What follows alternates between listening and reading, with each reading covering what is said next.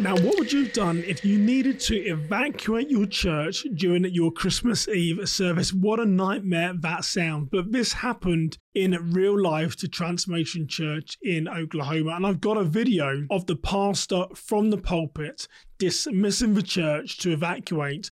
I'm going to play that video. I'm going to come back and we're going to break it down and look at some lessons learned. So let's go to the video from the pastor from Transformation Church in Oklahoma, notifying the entire congregation on Christmas Eve that they need to evacuate. Come on, Meredith. Y'all support her. Come on. Yeah. All right, another layer. Yep. Yep.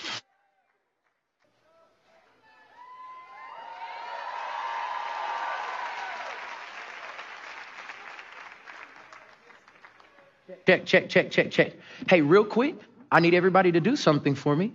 We are going to end service. This is Christmas. We love you. I need everybody to gather your things. I need you to get up, and I need y'all to evacuate the building. This is not a situation that you need to be frustrated, but I need you to listen, and everybody just open those doors. Go right out there. Merry Christmas. We'll let you know what's going on. Jesus Christ is alive, and we love you so much. All right? I want to talk about security measures, but before I do that, I want to say that I think that pastor did an incredible job under really difficult circumstances. He was clear, he was concise, he was composed, he was calm, and most importantly, he delivered the message in such a way that it didn't cause hysteria, it didn't cause panic. People stood up and calmly walked out of the church. So I think he did a really really good thing there. However, a couple of things for us to acknowledge and learn from is that at Transformation Church, someone came on the stage to tell the pastor of an active threat, and then he evacuated the building. And there's different ways that you could do this. You could use your PA system, or it might not even be the pastor's decision at all. Someone else could do that. It could be you in security. It could be someone in operations, facilities. This church chose for him to do it, but there's other ways that it could have been completed to have raised the alarm.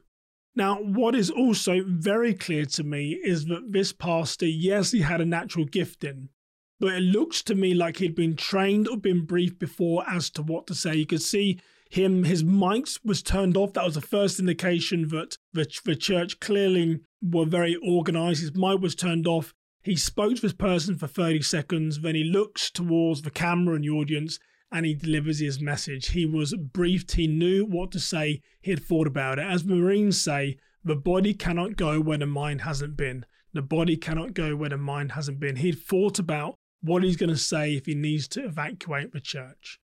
And another interesting piece was, what does this evacuation process look like if you have people in your congregation that have special needs? I have a brother in England who has special needs, and he has learning disabilities. His cognitive ability is that of a 3 or 4-year-old, albeit he's a grown man. What if there's someone elderly? What if there's someone deaf who doesn't hear the message? What if there's someone who has restricted mobility? How are you going to evacuate these individual groups, and how are you going to identify them? For some of those groups, they'll become very clear because they won't be leaving their seat. However, how are you going to evacuate those types of groups? So there's a lot of questions in the security measures. Who makes the call? How do you raise the alarm? Does someone come on stage? What message does your pastor deliver? Has your pastor been briefed before? What does the evacuation process look like for people with special needs? And my next point then is about the assembly points via the evacuation process. Now, here's what I mean by that. I conduct security risk assessments at houses of worship and in the secular world, and I'm always looking for numbered doors, 1, 2, 3, 4, 5, A, B, C, D, E. I prefer numbered 1, 2, 3, 4 because, as our good friend Lieutenant Colonel Dave Grossman told us, that during times of stress, people will have auditory exclusion and they're going to lose their fine motor skills. So keeping things very simple, 1, 2, 3, 4, in numbering the doors is going to help them. The only thing, this only small thing that I would say I'd like to have heard this pastor say would have been exit via door 2 or door 3 or door 4. Now, there's some of you who will say, well, Simon, he shouldn't have said that because he's going to push people in a certain direction and he doesn't know where the aggressor is, he doesn't know where the danger is. But there's a lot of advantages by doing that because it shows pre-planning. That's why you number your doors. The safest and quickest way out of this auditorium is through door 1, is through door 6, whatever it looks like. So there is an argument for both ways. I prefer when you're doing evacuation to try and tell people where it is you need to go. And yes, I fully accept that you could be leading them to danger, but you've got to take some type of action. And having the doors numbered inside and out is a great way to help emergency services get you quickly and direct people where you need them to go. You'll be in charge in these moments, so you tell them which door. The next thing in relation to assembly points is, are your assembly points big enough? I went to a church only a few weeks ago and did a security risk assessment and saw their evacuation site in their parking lot. And it was fenced in, really enclosed. And I was thinking, well, this is a weird place to have your assembly point, your evacuation point. And if your church that holds 400 people needs to get here, not everyone is going to be able to get in that site. So when you're thinking about your assembly points, really ask yourself, could it accommodate everyone that is inside the church if we had to evacuate the building? If the answer is no, you might need a secondary site or a third site, but it's something to consider. The next thing that I find with assembly points when I conduct security risk assessments is a lot of the time they're right next to the building or they're immediately as you come outside the door.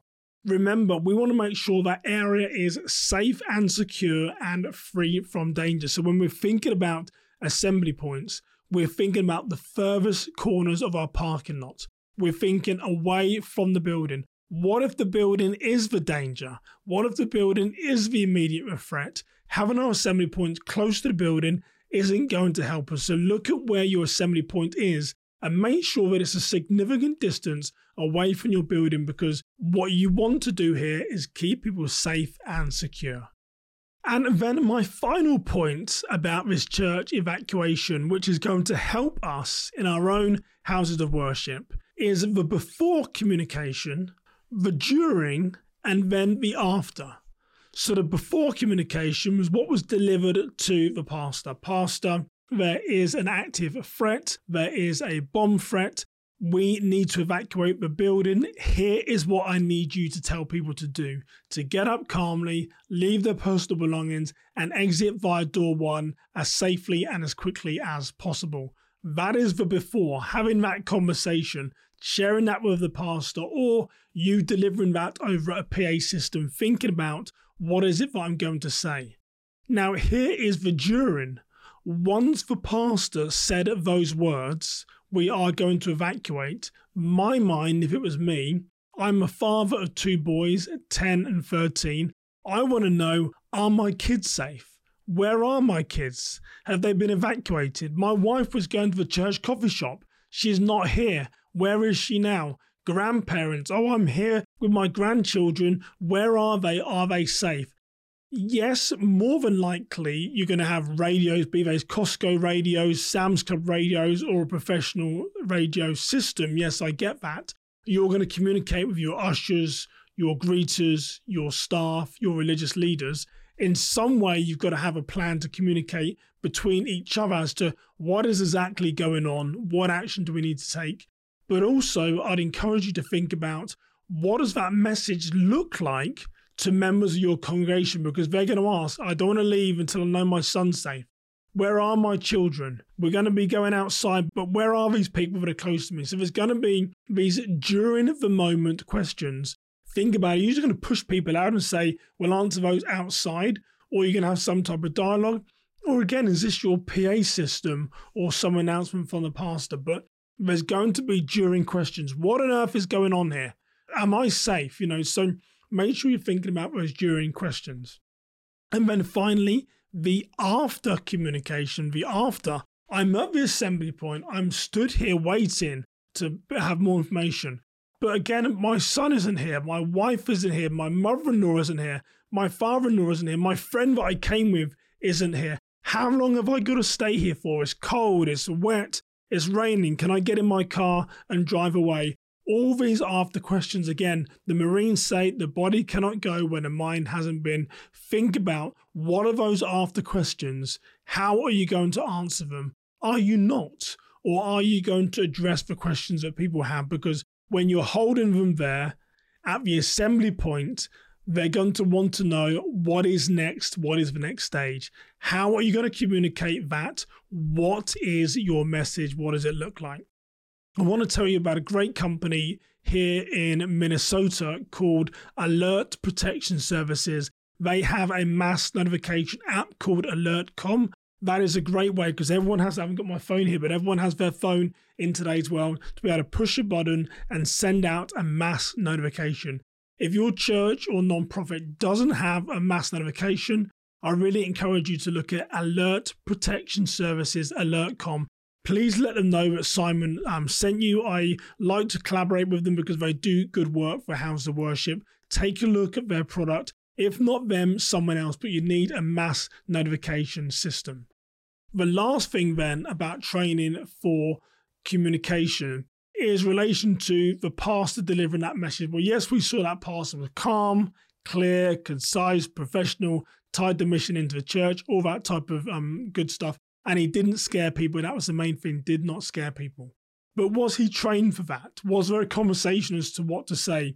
In that short 30 seconds, he had to really compose himself, level himself and say, this is what I'm going to say. Give your pastors training, knowing that if they need to evacuate, if they are the person that's doing the evacuation, make sure you're giving them some training and practicing what it is they need to say.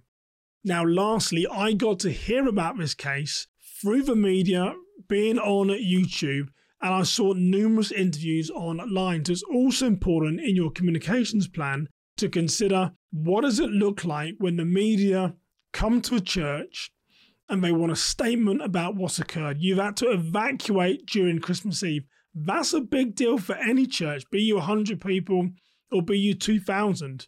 They're going to come down, they're going to want their story. Who is authorized to talk to the press? What can they say? We know there was a live threat, which is why the church chose to evacuate. They're going to have all these questions. So make sure there's thought processes around the media, there's training, and make sure that you identify who is permitted to talk to the media in these given circumstances. And then finally, I like to end on my questions. If this was you and it was Christmas Eve and your church had to evacuate, what do you think this would look like? What would be your process? You don't need to put a comment below for anyone to see. This is just a question for you. If this happened at your church, what would the process look like? What I will ask you about this is, what do you think the pastor did well? Were there any areas of improvement? And what may the church have done differently had they done it again? So, as always, I love your views and opinions. That's my view and opinion of this evacuation that occurred during Christmas Eve. Drop comments below. But for now, you stay safe, you have a blessed day, and I'll see you next time. Take care, everybody.